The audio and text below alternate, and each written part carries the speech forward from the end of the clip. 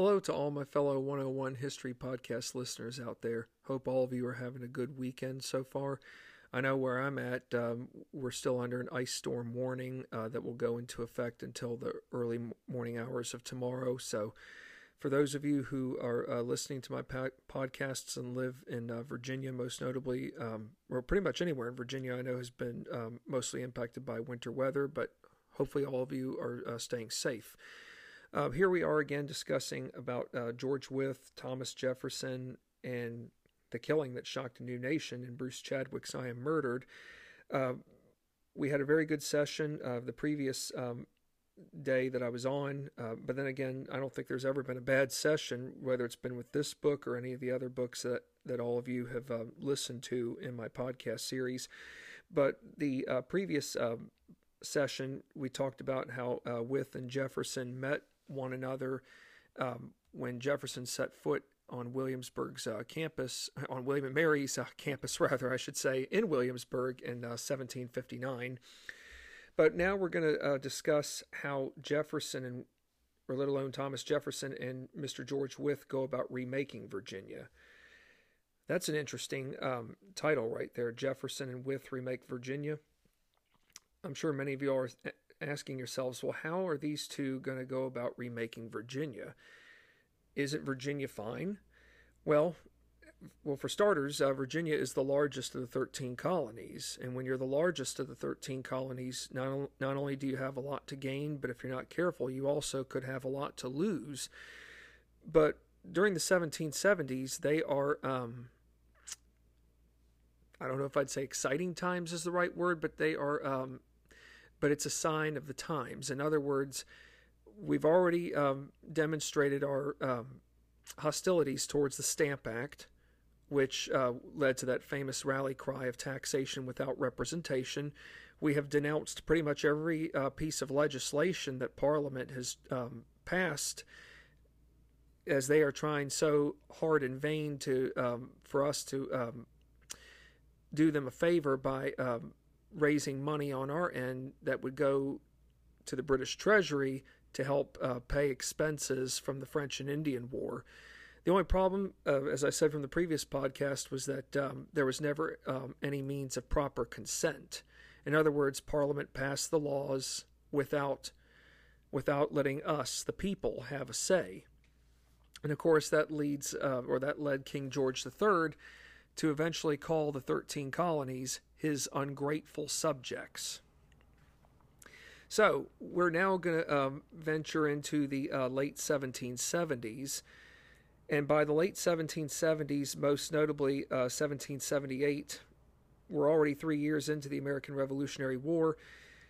The tide now shifts in terms of where the fighting will be taking place. The last battle in the northern colonies, or the northern and middle colonies, most notably the middle by this point in 1778, is a stalemate result from Monmouth Courthouse.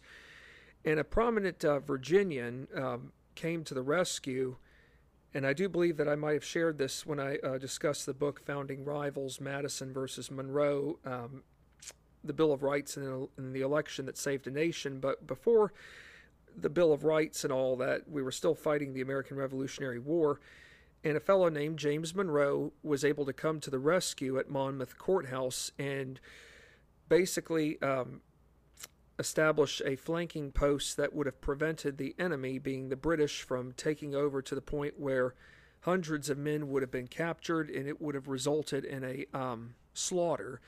Sadly enough, the general who was supposed to have taken charge at Monmouth Courthouse turned out to be a real coward, being Charles Lee.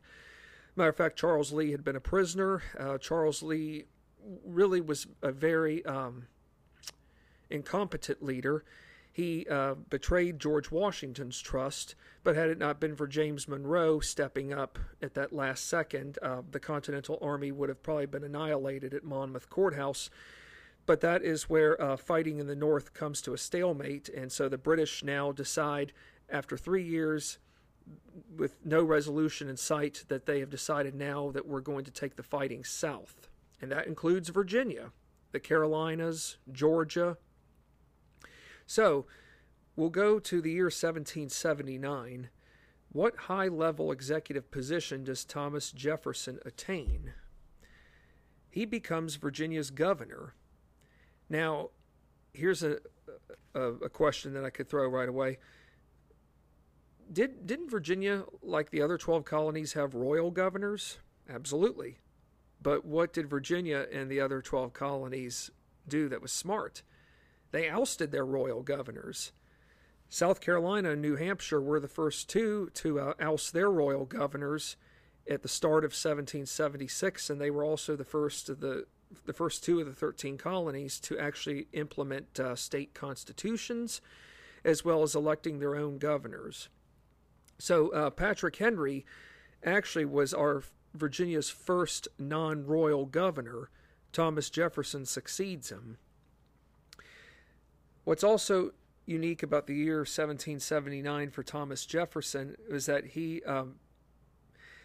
William and Mary names him as a member to their board of visitors, or let alone being the school's governing board. Well, this is a very unique honor for Jefferson to have. Given that he's governor, he is in favor of advocating full-scale restructuring of the college. Now, full-scale restructuring, is that good or is it bad? Well, it could be both, but there were some good things that Thomas Jefferson did with this. On the other hand, there were some things that would have questioned those, especially when it came to religion, and I'll get to that here in a moment. Given that Jefferson advocates full-scale restructuring of William and Mary, some of the things he goes about abolishing are the grammar school, to doing away with teaching divinity and language. Divinity, folks, is another word for religious teachings. Why do you think Thomas Jefferson would have done away with divinity? After all, Virginia had a relationship with the Church of England, the Anglican Church. Thomas Jefferson, yes, he grew up in the Anglican Church, but when he comes to William and Mary, times start changing, and his views on religion also change as well. Jefferson, having met George Wythe, agrees that there needs to be a separation of church and state. In other words, the church cannot be telling the government how to run its affairs, and the government itself should not be telling the church how to go about teaching its congregation. So, by teaching religion in a university setting or at a college setting, Jefferson feels that the students would be subjected against their own will to only be taught religious teachings under one religious sect or denomination. Jefferson,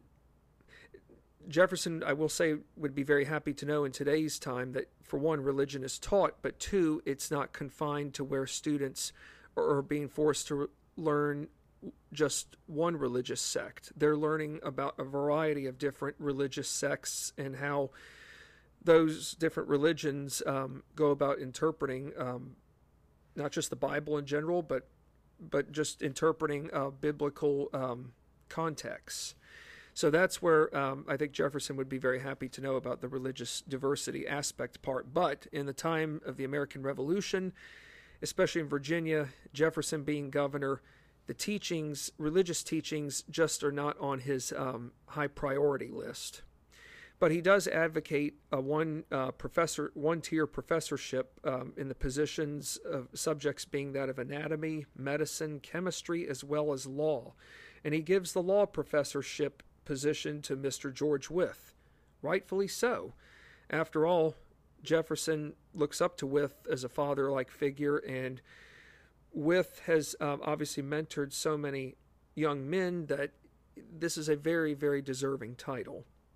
So Jefferson envisions William and Mary as an institution where men ultimately became essential leaders to Virginia's political system. They're not there just to get an education. They need to take their education and become productive individuals whom will serve as good role models to Virginia's governing society. Now, once Jefferson becomes more involved in politics, which he obviously has done by the time he becomes governor, his relationship to George Wythe becomes even stronger. And let me ask you this. Is Thomas Jefferson married by 1779? Yes, he did marry 7 years earlier in 1772, just before he turned the age of 30. He married a woman named Martha Wales Skelton. Martha Wales Skelton comes from a very well-to-do family. Her father owned. Her father was a very well-to-do landowner. His name was John Wales. He owned property in Charles City County, which is right next door to James City County, where Williamsburg is. His land holdings went as far west as Bedford County, which is just on the outskirts of Lynchburg, but it's more in between Roanoke and Lynchburg. And it just so happens at Bedford County that Mr. John Wales owned property that Thomas Jefferson and his wife inherited after his passing, where Jefferson would, in years later, build a getaway retreat home that is open to the public, known as Poplar Forest. And we do have the people of Bedford County to thank for saving Poplar Forest back in the early 80s, because for a long time, up until the time Jefferson died, not to get off track, but for those of you who would like to know some brief 101 information on Poplar Forest, Thomas Jefferson gave Poplar Forest to his grandson Francis Epps. And about 2 years after Jefferson died in 1826, Francis Epps sold Poplar Forest and moved elsewhere, but it was inherited by a couple of other families who lived at the home for many years. My dad, given that he was from Lynchburg, remembers when it was in private hands. But up until the late 70s, at the start of 1980, no one was living at Poplar Forest, and sadly the home was in a bad state of disarray, and there were those who wanted to condemn the home, but thank heavens the people of Bedford County came together to prevent it from happening. And if it hadn't been for them, Thomas Jefferson's getaway retreat home would no longer be in existence. My wife and I have been there, and it's very well worth visiting. As a matter of fact, it was the first octagonal home built in the United States, and the home itself was built when Jefferson was officially done in terms of being built when Jefferson was president, about 3 years before his presidency ended, which would have been around 1806.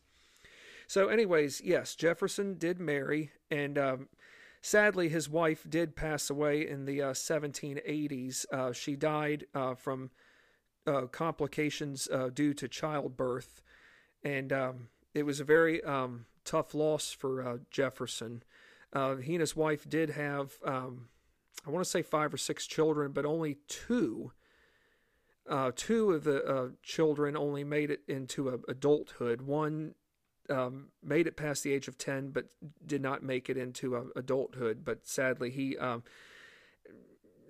did have a son who sadly died at childbirth. So we must keep in mind that our forefathers did suffer some very tragic circumstances in their times, not just with losing a loved one, but also the death of a child. But it turns out that Jefferson and his wife Martha often stayed in Williamsburg with George Wythe and his wife, and they became very fond of everyone who lived at the Wythe house. And after all, George Wythe and his wife did have slaves who assisted them with the business of the estate's affairs.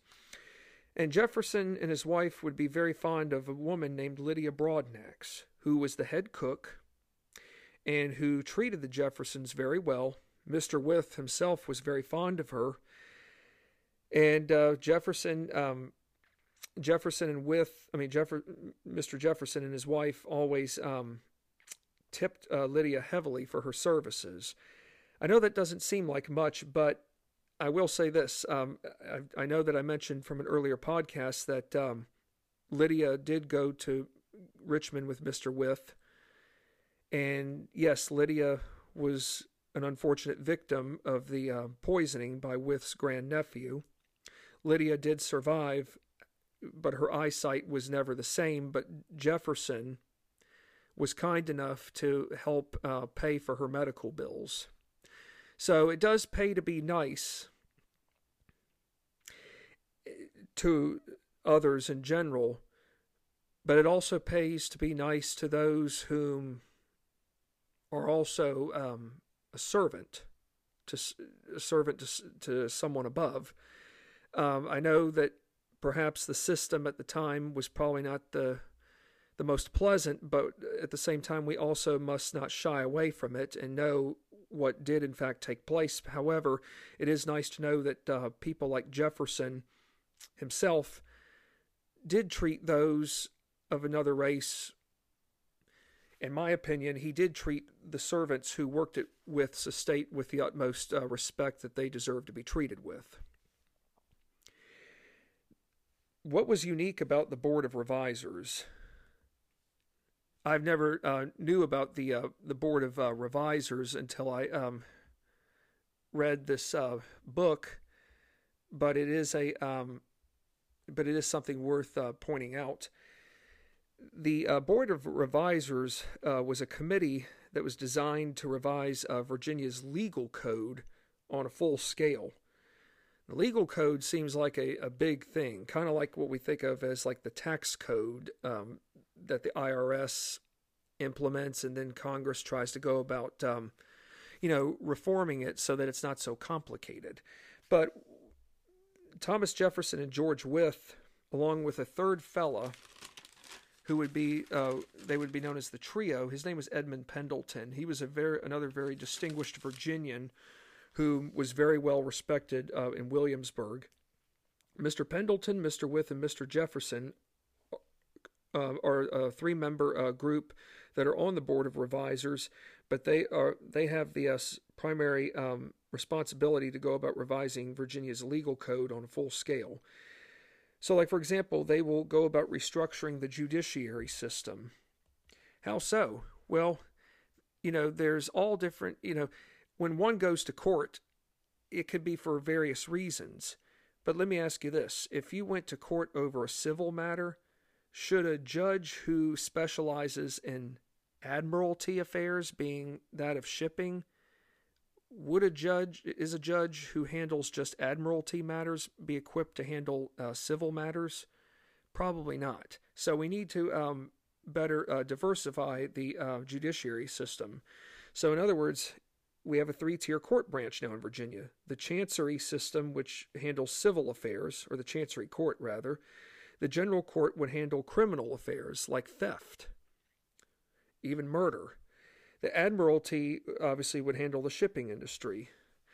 Judges from each court met together and formed a court of appeals as well as a state supreme court. So hey, there you have it, folks. We're now in a position where we have greatly reformed our court system to where we have proper levels of authority to start out at and work our way up at the top. I think it's fair to say that if a case went to the state Supreme Court of Virginia, that would have been a last resort when all other measures had failed, or if the ruling that you did not like beforehand was not to your satisfaction. But obviously the judges would have come together and decided, hey, does this case really merit us hearing at the highest level?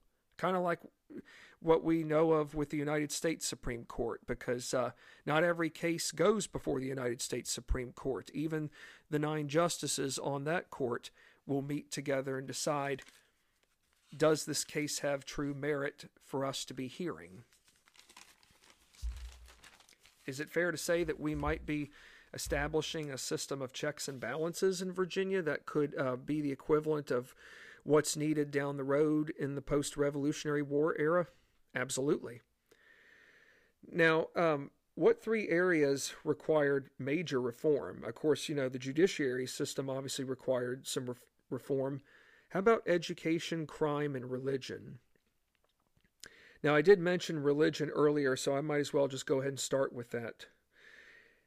For well over 100 years, from the time that the English first established their settlement in Jamestown, Virginia, up until about 3/4 of the way into the 18th century, which would have been 1775 and just right after. So we're looking at probably about just just short of 170 years, or right about 170 years, the Anglican Church, or the Church of England, reigned supreme in Virginia. So therefore, Virginia is supporting this church. And even if you don't like what the Anglican Church teaches, offers, guess what? If you're a dissenter, your taxes still go to the Church of England, whether you like it or not. And of course, the Church of England was not very fond of religious sects like the Baptists, the Methodists. They weren't fond of... the only group that they may have been fond with, and my wife and I learned this at Williamsburg, was Presbyterians. But if you were a Baptist and a Methodist, your chances of being accepted in Virginia society in general were very they were very unheard of, because Baptists, sadly, at that time were frowned upon. Many of them were jailed against their own will. Of course, the courts would say, okay, if you want to preach, that's fine, but just to let you know, you're still going to pay your taxes to the Anglican Church. So try all you want, but eventually over time, maybe you'll decide that it's not worth pursuing. But that's how it was in Virginia. That there was only one denomination, and that was the Anglican Church. If you wanted to become a Catholic, you had to go to Maryland. That was a better haven for Catholic refugees. So anyways, with religion in Virginia, it's not until about 1778, which is the year that taxes are finally abolished in support of the Anglican Church. So up until 1778, people in Virginia were still paying taxes to the Anglican Church. Now, Jefferson, Wythe, and Edmund Pendleton go about introducing major religious reform in Virginia. And there is a bill known as the Freedom of Religion Bill. Just 101 information on it is that it basically the most important 101 piece of information I can tell you is that it outlaws, or I should say prohibits, church and government from influencing, aka telling one another, how to run their affairs. In other words, the church cannot tell the government how to conduct its business. The church can't come in and say, hey, Governor Jefferson, can you do a favor for this fellow clergy person of our church? Can you see to it that X, Y, and Z happens? No. That's not the church's place, and it certainly is not the government's place to say to the church, hey, this is how you need to teach, this is how your biblical teaching should be done when preparing the sermon for the congregation on this particular Sunday or going forward. In other words, the government can't tell the church how to go about teaching its findings, or let alone its biblical interpretations to a congregation. So in other words, freedom of religion isn't just about worshiping what religious sect you choose to be a part of. Freedom of religion also allows a minister to conduct his or her own sermons the way he or she feels comfortable sharing them with their congregation. And as long as the message is relevant, that's what we hope. That's why, going to church, when we listen to sermons, we want to make sure that the messages that are given to us are relevant. But the government cannot tell ministers what they should and should not be preaching to their congregations. So that's basically the Freedom of Religion Bill, is outlawing church and state, or church and government, from influencing, or aka telling one another how to run their affairs. The bill itself allows for better means of religious diversity. And someone else we can have to thank is James Madison, because James Madison, he didn't attend William & Mary. He went to the College of New Jersey, which is now Princeton. But when James Madison came back to Virginia after he finished school, he was still blown away at just how far behind Virginia was with religious tolerance. Where he went to school in New Jersey, being what we now know Princeton, there was a great appreciation for religious toleration, diversity. But yes, he could have gone to William & Mary and gotten a great education, but he had to go where he felt comfortable, and obviously the College of New Jersey was a better fit for him in terms of religious acceptance. We also should keep in mind this too, folks. There's only one college in the South, still even when Thomas Jefferson is governor, and that's William and Mary. There's no University of Virginia just yet. There is no such thing as a University of South Carolina or University of North Carolina. However, I do know that my father-in-law is a UNC grad, and he did tell me that UNC first opened in the late 1780s. So it was obviously before the University of Virginia, but we should just keep in mind that at one time there was only one collegiate institute in the South in colonial American times, and that was William and Mary. Now, as for education, these three men, besides the restructuring of William and Mary's curriculum, the trio proposed for constructing a large public library in Richmond, to establishing multiple free schools throughout the state for those whom were destitute and poor. Remember, as I said from the previous podcast, George Wythe's mother strongly encouraged him to advocate for those who were less fortunate, who did not have a voice in their government, who struggled to make a good life for themselves. I mean, there were plenty of people who were destitute and poor throughout most of their life. Why not give them some educational opportunity to better themselves? Absolutely. So they should be allowed to have that opportunity. So I applaud George Wythe, along with Mr. Jefferson and Mr. Pendleton, for wanting those whom are less fortunate to have an opportunity to know what it's like to get some form of quality education. As for crime, this is a very this was an interesting one. You know, leading up to the American Revolution, I know in Virginia especially, my wife and I have been in the courthouse many of times, as well as in the Capitol.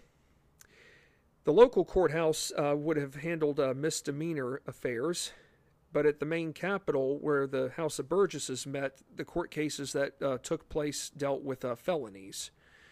And when I think of felonies for that time, we think of horse theft, just general theft in general, murder, high-level crimes.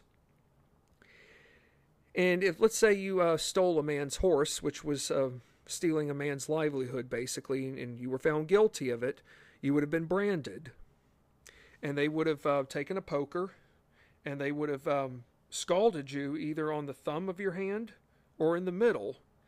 However, they would mark T for theft, and it would serve as a reminder of the crime you committed, and anyone who came in contact with you would know that you had committed a crime, regardless of how long it had been. It stayed with you for the rest of your life.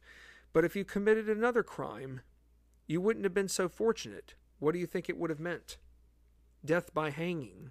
Now, I know that doesn't sound pleasant, but that's what happened back then, folks. The community, as the guides and the docents, they tell you all, the audience, that, hey, the community, being Williamsburg, they were willing to work with those who messed up, but you only got but so many chances. You didn't have a 3 strikes and you're out system. But the first time around, after being branded, that should have been enough of a warning not to mess up.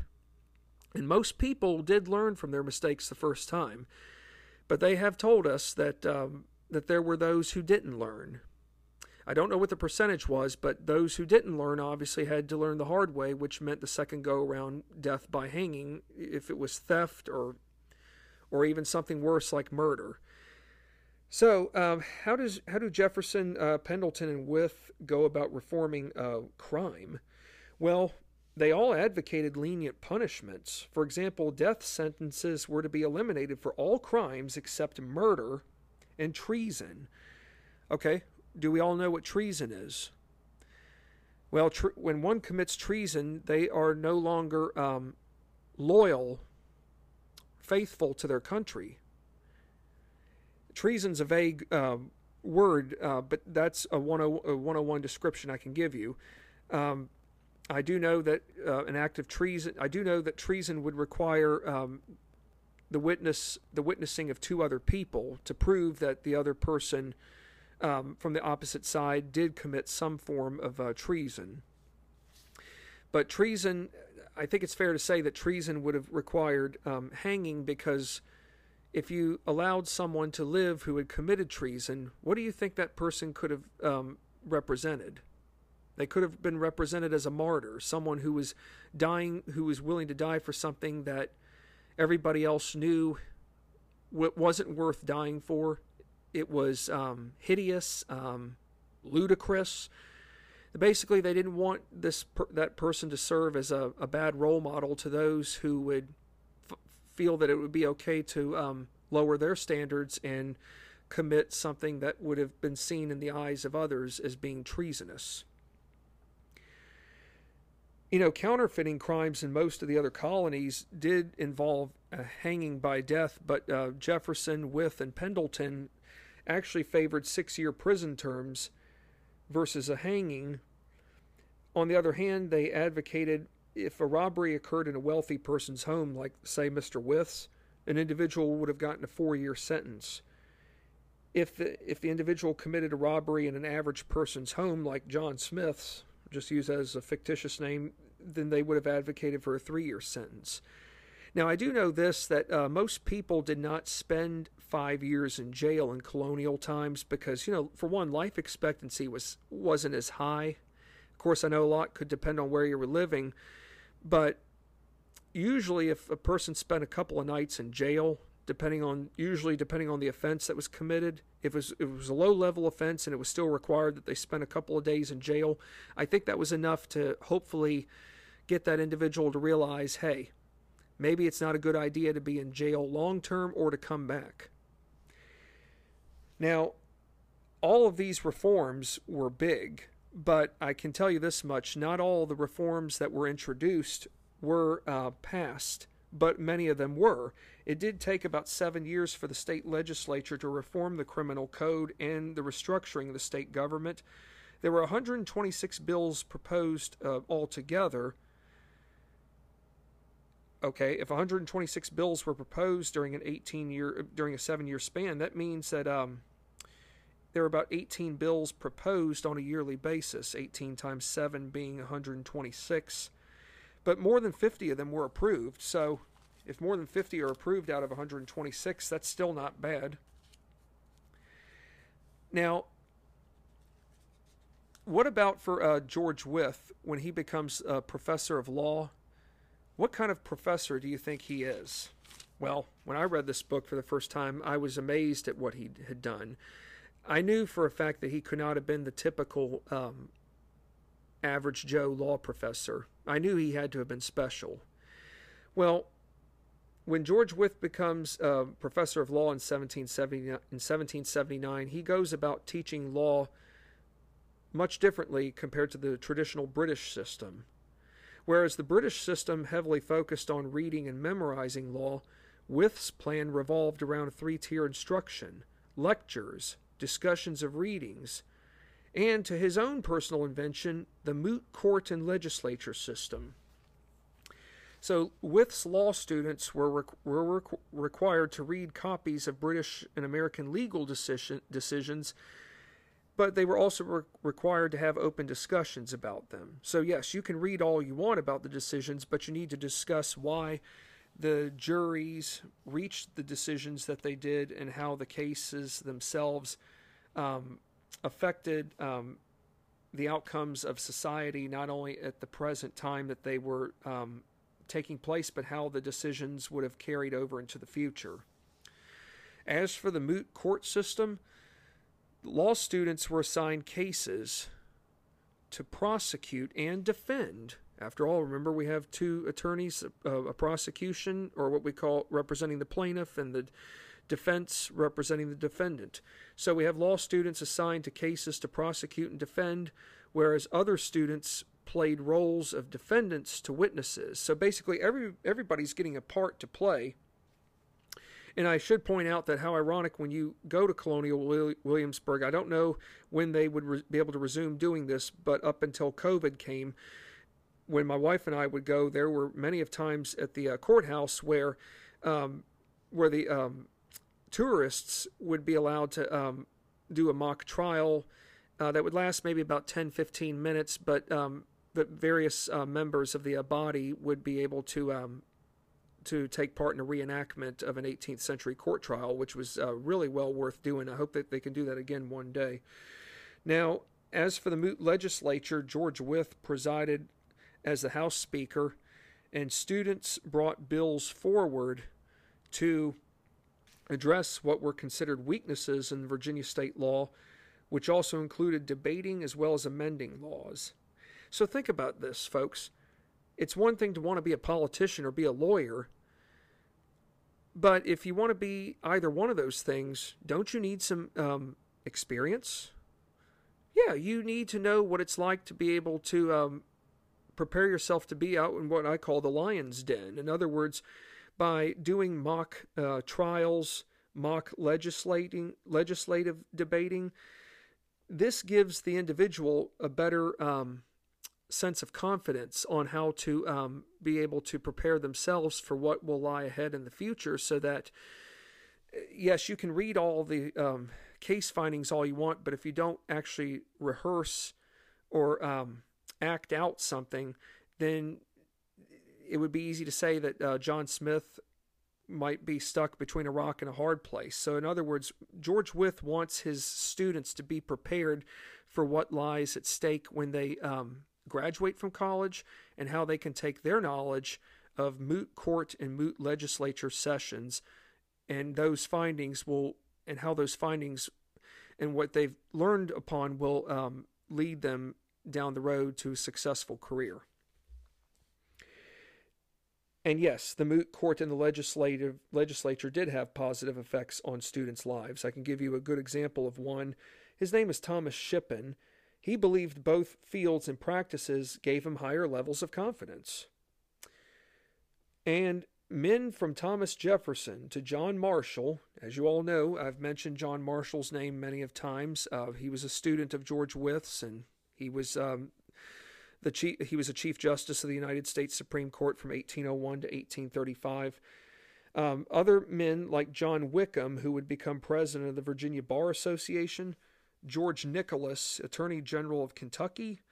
Then you had two other Virginians whom have counties named after them in Southwest Virginia, being William Giles and Littleton Tazewell. They were both U.S. senators as well as governors of Virginia. All of these men that I've mentioned benefited under Wythe's tutelage. So it's fair to say that had George Wythe not instituted a moot court system at William & Mary as well as a moot legislature process, who knows if any of these men would have had successful careers in the law profession, or let alone political. Yes, you can have a good law career or a political career, but it also takes the right person at the right time to be able to mold students to where they truly do have incredible amounts of success. So all of these men whose names I mentioned did play vital roles in Virginia, as well as in the case of George Nicholas with Kentucky. And it might be fair to say, I know there is a place in Kentucky known as Nicholasville, that it might possibly be named after him. Now, Wythe had obviously had great relationships with his students, but it turns out that he also had a good relationship with children in Williamsburg. After all, he did adore his grandnephew a lot. He showered him with gifts pretty much all of his life. Even when young George Wythe Sweeney came to Williamsburg to visit his great-uncle. I guess I should ask this right now. It's one thing to shower gifts with a niece or nephew, or with nieces and nephews that you care about. But on the other hand, if you shower one with too many gifts, could that be a bad thing? Maybe. But for Mr. Wythe to think that there are issues with his grandnephew, I mean, to really, for him to really think that there are things wrong with his grandnephew would be foreign to him. At least that's what he wants to believe, or what we would all have hoped to have believed, especially back in that day and time. But as I've said before, family dysfunction did exist in the time of our forefathers, just like it does sadly today. So what happens in 1780? Well, the capital sadly relocates from Williamsburg to Richmond. There were many reasons for it, but one of the reasons for it was to prevent a British attack from happening further inland. Thomas Jefferson thought that if the capital was relocated to Richmond, they would be on high ground and that the British would never come past, they would never go further west. How wrong that was. Not to get off subject, but Thomas Jefferson almost lost his life. As a matter of fact, many in the legislature almost lost their life. By 1781, they were running for their lives. Jefferson was forced to retreat to Monticello. There was even a makeshift capital that was relocated from Charlottesville then to Stanton. And if it hadn't been for a fella named Jack Jewett, who has often been referred to as the Paul Revere of the South, Thomas Jefferson probably would have been hung. Well, he would have been captured by the British. The British were led by Banastre Tarleton. They made it all the way up to Monticello, but Jack Jewett arrived just in time before Banastre Tarleton and his dragoon forces arrived.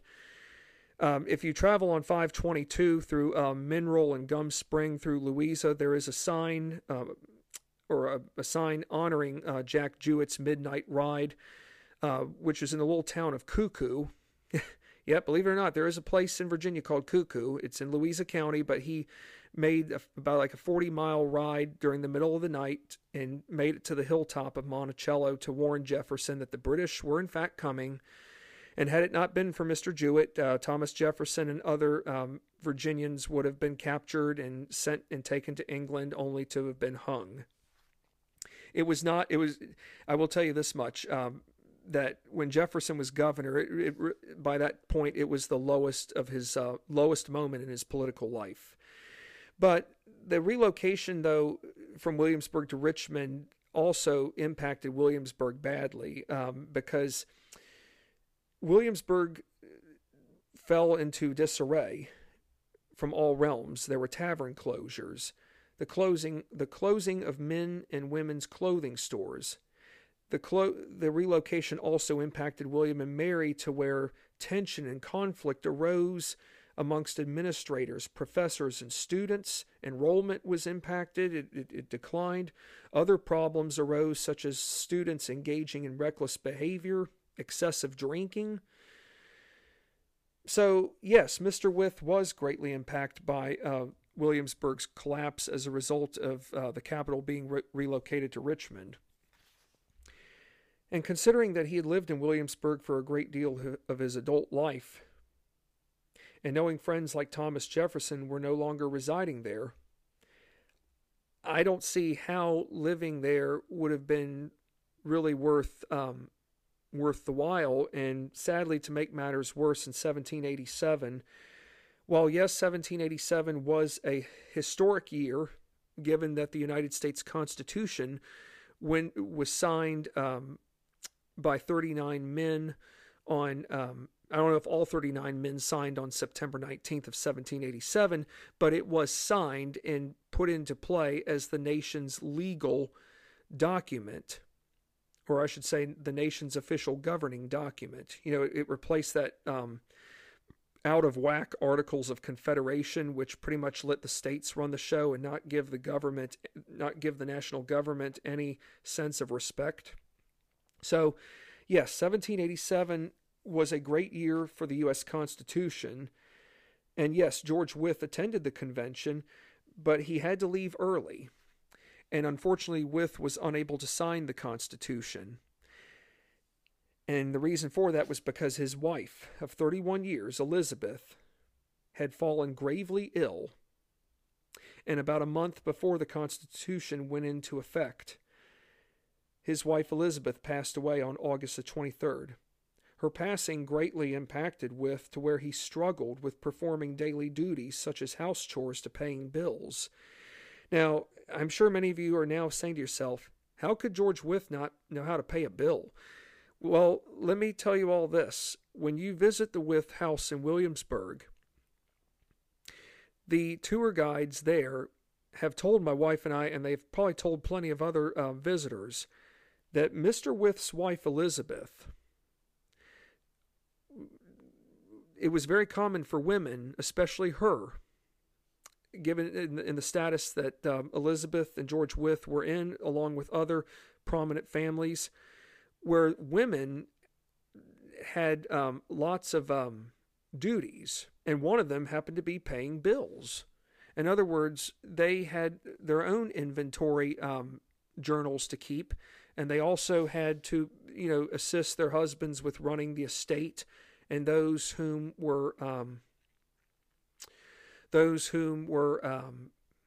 what I call servants, slaves. I mean, they basically had to keep an inventory not just of the people who were assisting them, but everything that was in their home, which also meant, paying bills. So basically, George Wythe allowed for his wife to perform not only the essential house chores, but to also pay the bills. So she basically ran the finances.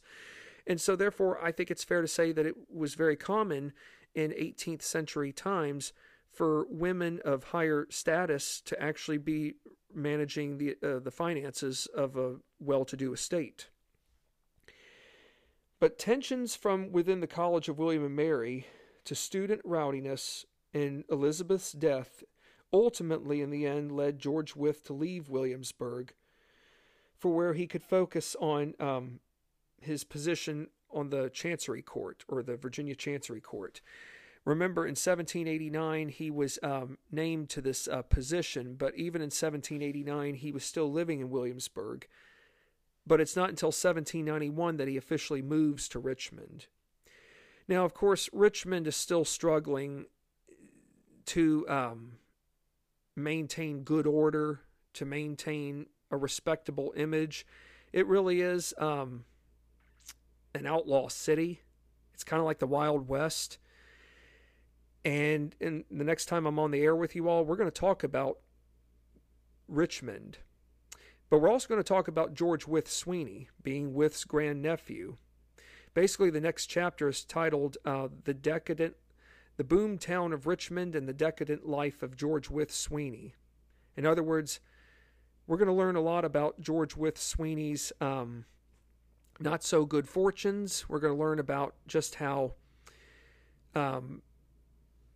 crazy Richmond was, whether it was from prostitution, gambling, crime, a city that just was not anywhere like what Williamsburg was. Complete opposites, complete polar opposites, rather.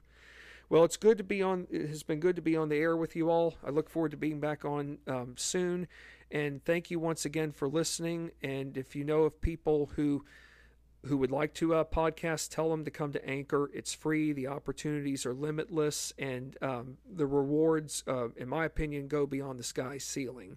Thank you, and continue to stay safe.